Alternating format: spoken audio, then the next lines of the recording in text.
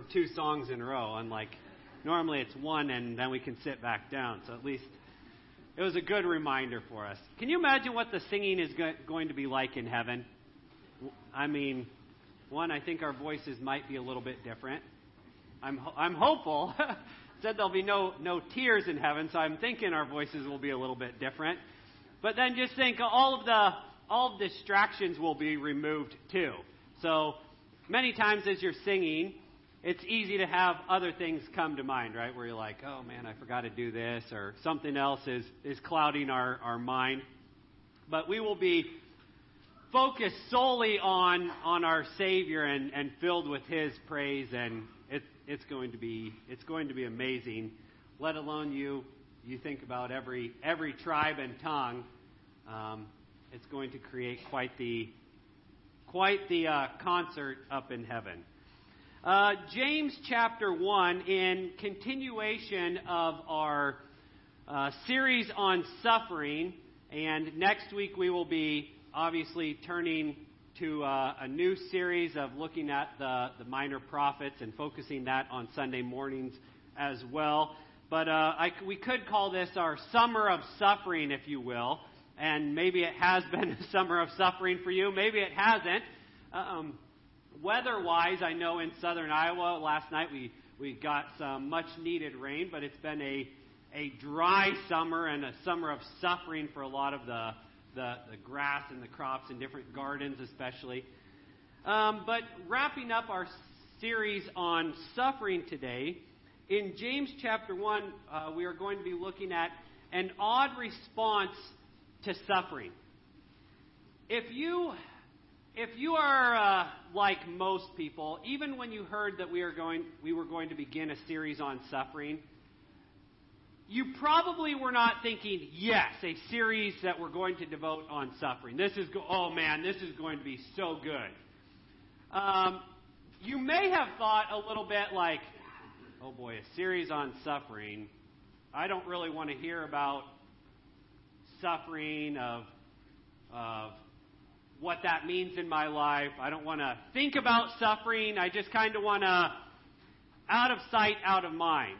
And sometimes it's like that when you hear of suffering. I know the first time that Becky McDonald from Women at Risk came to our church and shared with us about the suffering of human trafficking going on in the world, my initial response was, I don't want to think about this. I don't want to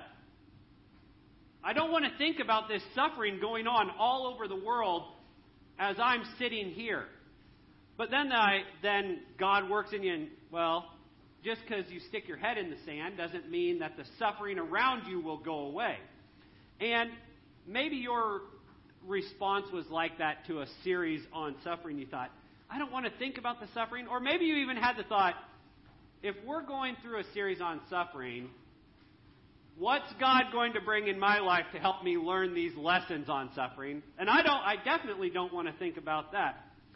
We, even as Christians, many times have a view of life that our goal in life is ease, comfort, safety, blessing, and we want that for ourselves, obviously. We want that for almost everyone we know. There might be a few people that we wouldn't mind to see them. It might be good for them to suffer a little. Maybe we would never say that out loud, but deep down, I know I'm not the only one that's thought that it might be good for that person to suffer a little, to think about some of the things that they've done. But our goal in life is ease and comfort and what have we heard the last, I don't know how many years, but safety, safety, safety, safety, right? I don't know how many times I've heard, well, this vehicle's 4 years old, so it's no longer safe to drive. You know, things like of that nature of making excuses why I need to buy something new and better. I need to buy this because this is no longer safe, what people have deemed safe. But what we see in Scripture is not that God wants you and I to live a life of ease and comfort and safety.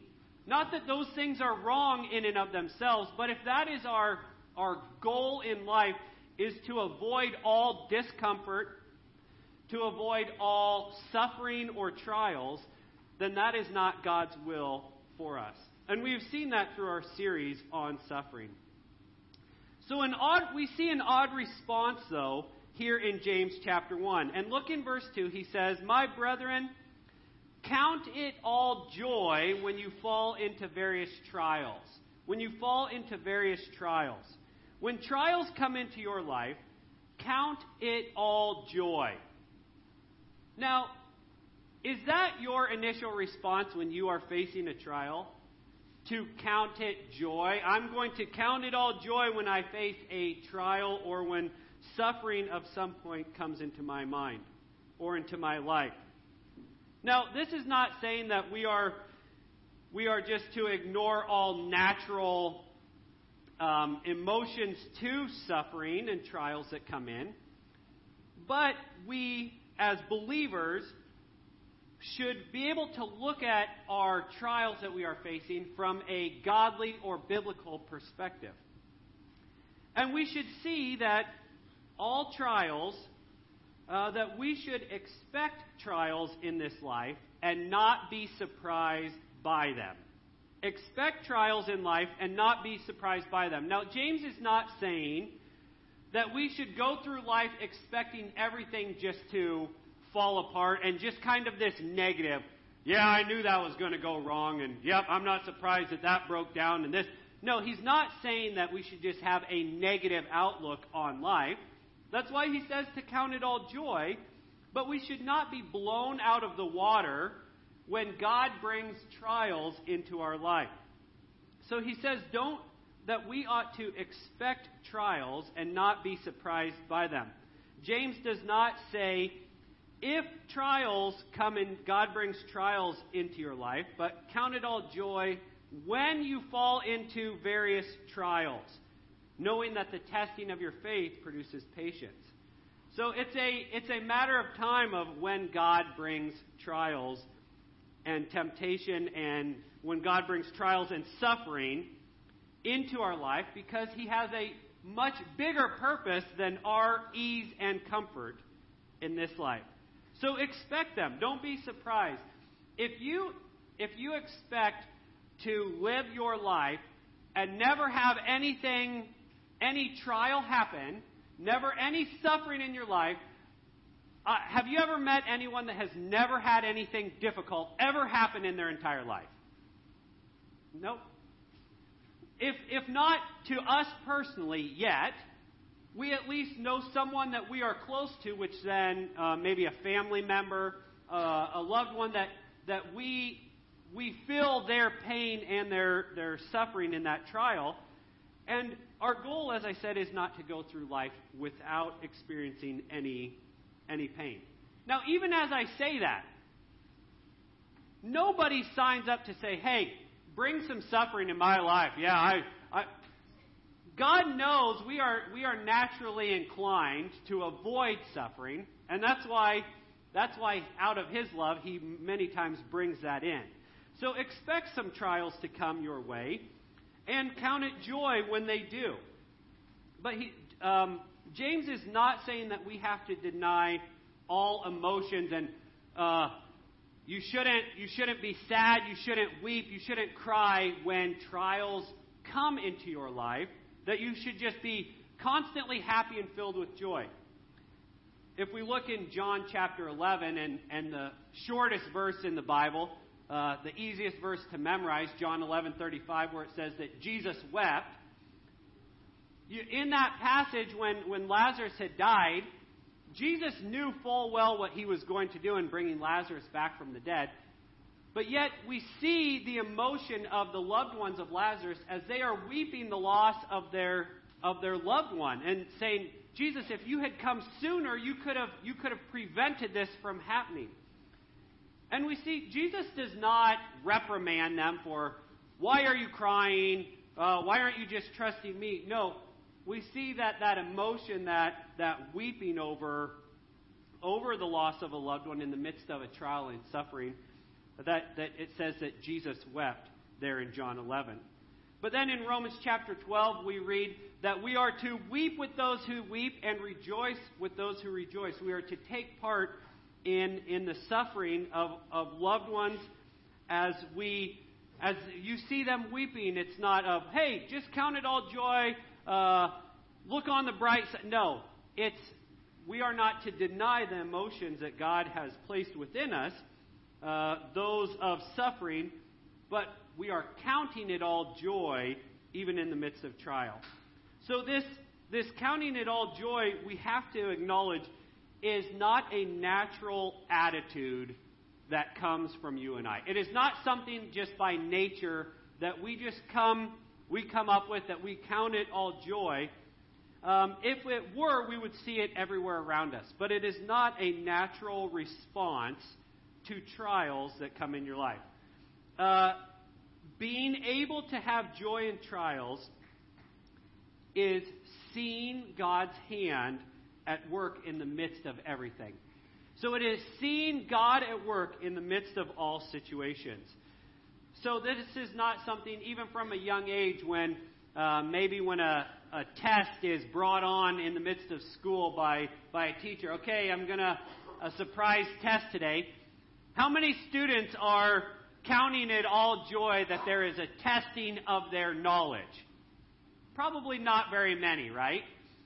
And this testing of our faith that James is talking about, it is not a natural response that we have, but as we look to have godly wisdom, then we see God's hand at work in it, and we can acknowledge, hey, although naturally I'm not inclined to rejoice in this, I know that God has a bigger picture, a bigger work at mind. So, in James, here in verse 3, he says, knowing that the testing of your faith produces patience. So, it's looking to this idea that God is at work in our lives. So, how I respond to trials is my choice. And James 3 says that the testing of my faith, knowing the testing of my faith produces patience, but he says, but let patience have its perfect work. Who in here likes to be tested? Anybody like to be tested? Maybe it's a testing in school, or maybe it's you claim to have a certain knowledge, and somebody that you meet is testing your knowledge, or maybe they're testing your patience. We say, oh, that person really tests my patience. We don't like to be tested. We don't like to be proved, if you will. And so James says that the trials that God brings into our life are a testing of our faith. How many of you, when you maybe are testing out a car, maybe you get a new car for the first time, and you just need to test out the engine just to make sure that maybe what they claim about it is accurate. Maybe the horsepower, maybe the miles per gallon of they claim that this is how many miles per gallon that you can get. But I'm going to test this out, one, so I can see for myself, because I want to verify that this is true. But then I want to test this to see, okay, they claim this gets 22 miles to the gallon. I wonder if I can get 24 miles to the gallon, right? I want to see if I can test this out. Or maybe it's maybe you've seen those commercials for Flex Seal, I think is what it's called. Have you seen those commercials where the water's gushing out of the tank? And he takes that piece of Flex Seal tape and just slaps it on there. No more leaks, right? So my neighbor recently was trying to haul some water to cows and had a leak in the tank. And so he thought, I'm going to try, I don't know what else to do, so I'm going to try this Flex Seal tape. I mean, you've seen the ads, you know how it works, you just slap it on there, seals it right up, you're good to go. So he took that Flex Seal tape and he said he put, just to be safe, to prove this tape or to test this tape, I'm going to go above and beyond, and I'm going to put multiple layers. So he said he made sure it was dry, everything that he didn't even let the water gushing out slap it on. No, he made sure the tank was dry. He put multiple layers. He even crossed them he was going to be certain, because he didn't want to have to do this again. Do you think it helped? No. Maybe you had experience with the tape too. So then he thought, okay, that didn't work. I guess they sell, I think it's like a Flex Seal, like the paint, like the spray-on adhesive. So I'm going to put the tape down and that. Surely between the two products, they claim some pretty important things. Surely this will hold the water.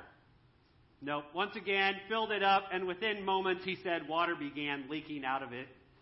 No, he was testing what they claimed to be true. And maybe you've had some of those same tests in your life that you discovered, that infomercial, yeah, they weren't honest. He was testing what they claimed to be true. College football just began a few weeks ago, and before the season began, each team has predictions, right, and goals. The team has goals, and then the fans have high goals for this team. And boy, this team, I've heard the defense is going to be really good this year, and they've done this with the offense. And each team has what they think is going to happen, what they hope will happen. But once the season starts is when that team is tested or proved. You can talk all you want. You can say we're the best team in college football. But until those games are played and your claims have been tested, you can say whatever you want, but it is not true. And James says that the trials that come into our life are a testing that takes place, a testing of our faith. We may say, yes, God, I believe in you, I will follow you. We may be like Peter, I will never deny you. But when that testing comes of our faith, what will it reveal about our faith in God? It's easy to say we trust Him, but when tested, what do the results show? So through trials, God is bringing about good. So James 1, count it all joy.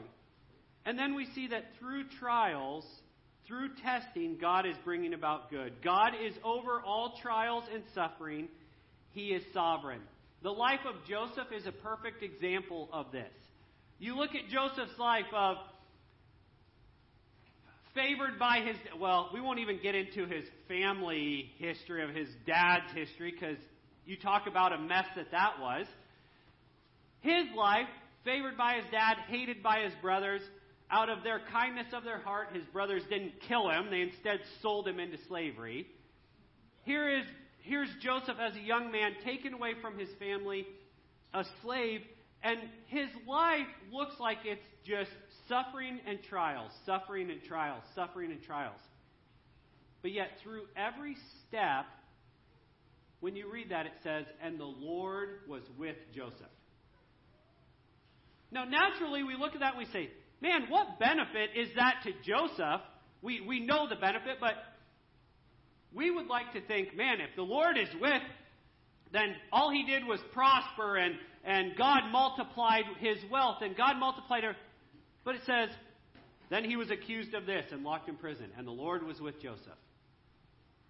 Well, we know the whole story, know how God was working in Joseph's life, preparing him for a certain time, training him, and God had a purpose in the midst of all of his suffering. Now, in those moments, Joseph could have easily said, what is the point of this? Everything I try to do right, I try to live an honorable life, I get accused of something that I didn't do, and I get locked in prison. What's the point of trying to do right?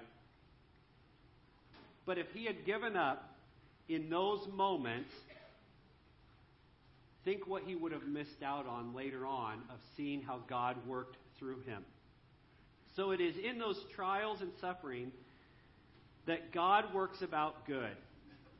He is over all things. He is over everything that happens in our life. He is over the King of whatever land he is over, it says the king's heart is in the hand of the Lord. And as the rivers of water, he turns it. Do I trust that God is in control? And then we see that through trials, God's bringing about good, that God's testing in my life produces endurance. Has anyone here ever run a triathlon? Anyone? I'm just curious. Okay. Has anyone trained for a triathlon? That every day, right? Oh, Cal was chasing him. I bet that was a pretty quick time you had too, wasn't it? So I was looking up an Ironman race, and here are the requirements for an Iron to complete and compete in an Ironman race. You have to swim 2.4 miles, bike 112 miles, and then run 26.22 miles. Now that's not, those are big numbers, and those aren't like over, you get a month to do that. That's one right after the other, okay? So it's swim 2.4 miles, bike 112, and then run 26. How many of the athletes that compete in these races do you think go from sitting at home watching TV to the next day, hey, tomorrow I think I will compete in a triathlon or compete in an Ironman event? If anyone is foolish enough to do that, they probably will not complete the swim. If they happen to complete the swim, I doubt they'll get through the biking. My point in this is, when getting ready for a race or whatever it might be, the athletes have to work up their endurance. They don't start out by going, and I'm going to go, okay, I'll go run 26 miles today. Yeah, I've only been walking around the block a couple times, but I'm going to go run 26 miles.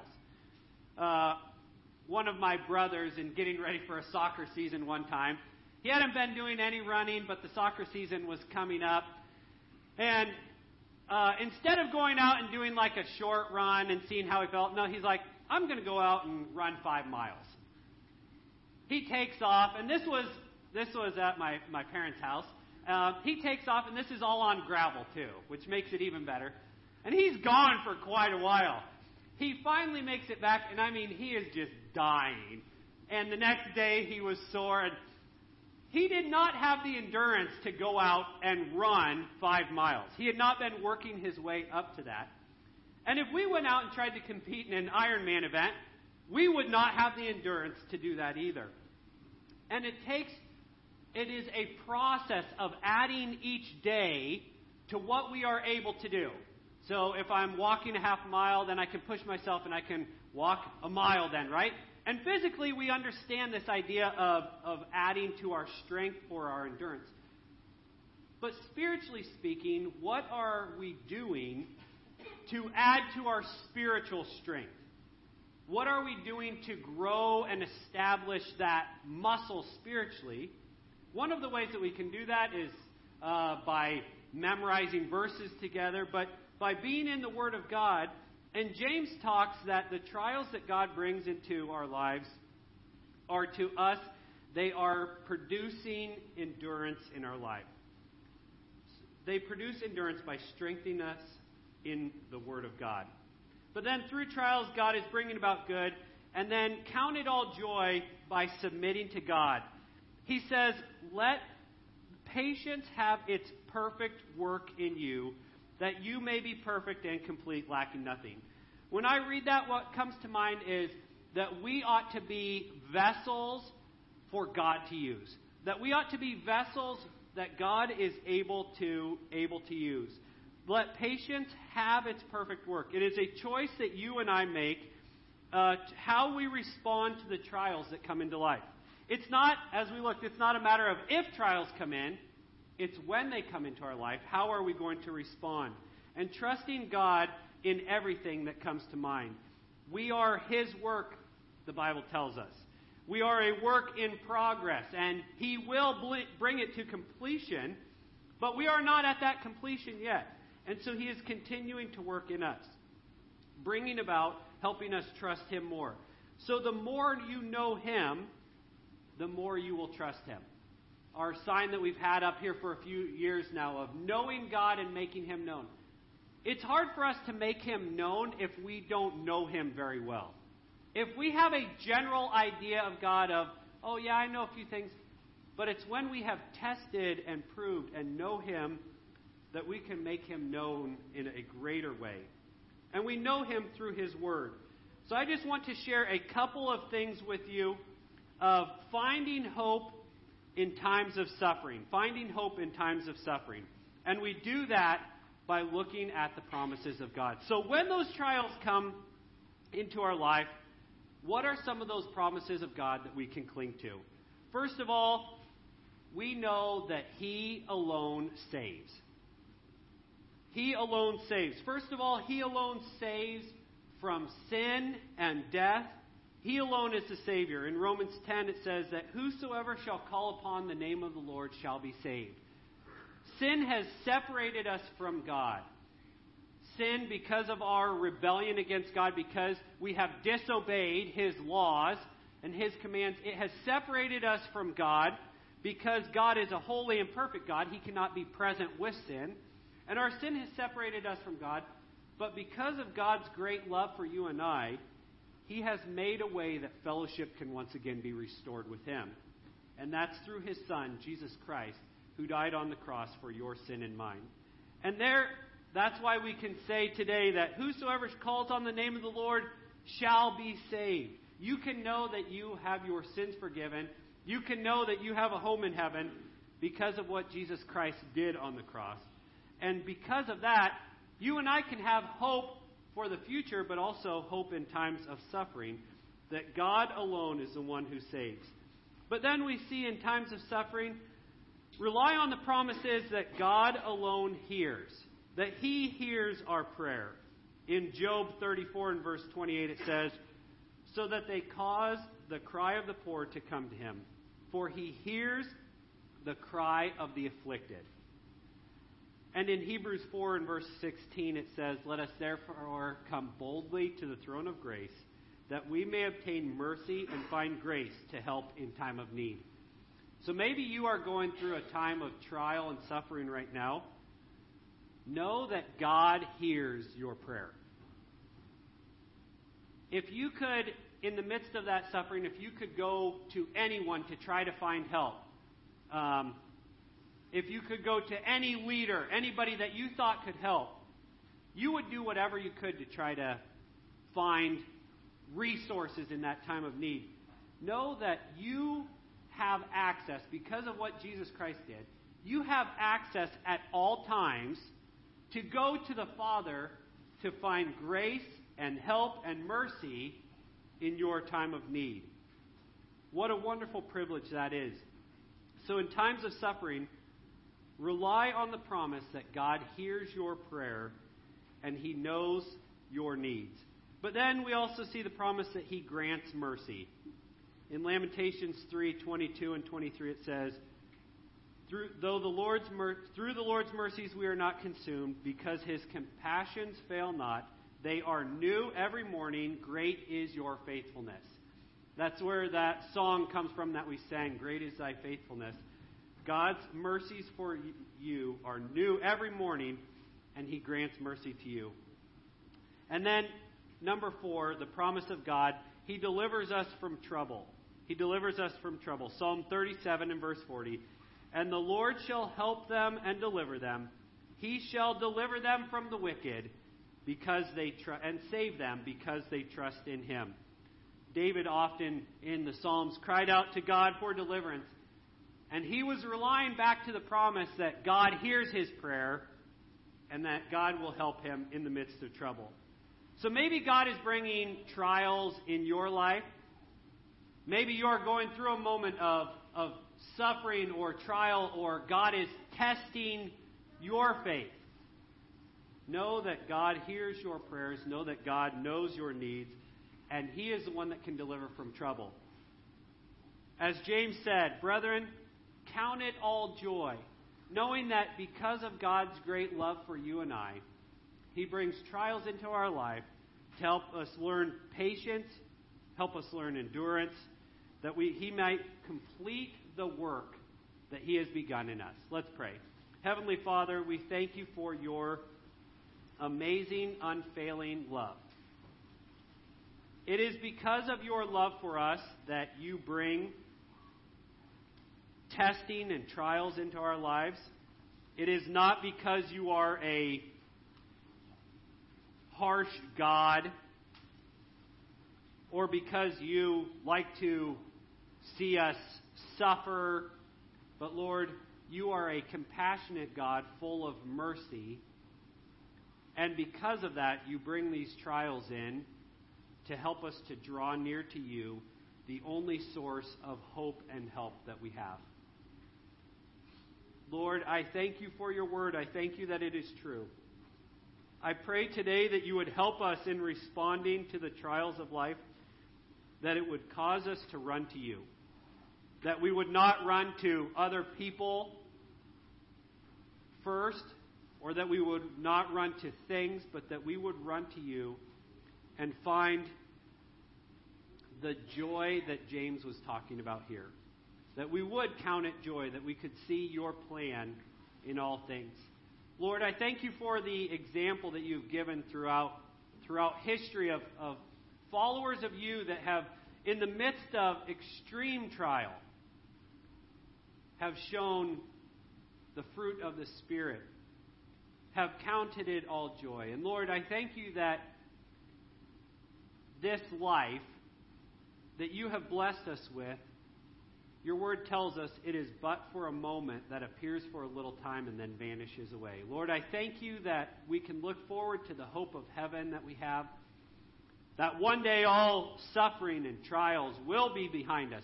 It will be no more, and we will be in Your presence. Lord, what a wonderful day that will be. Help us to remain faithful to You until You come again. In Jesus' name I pray. Amen.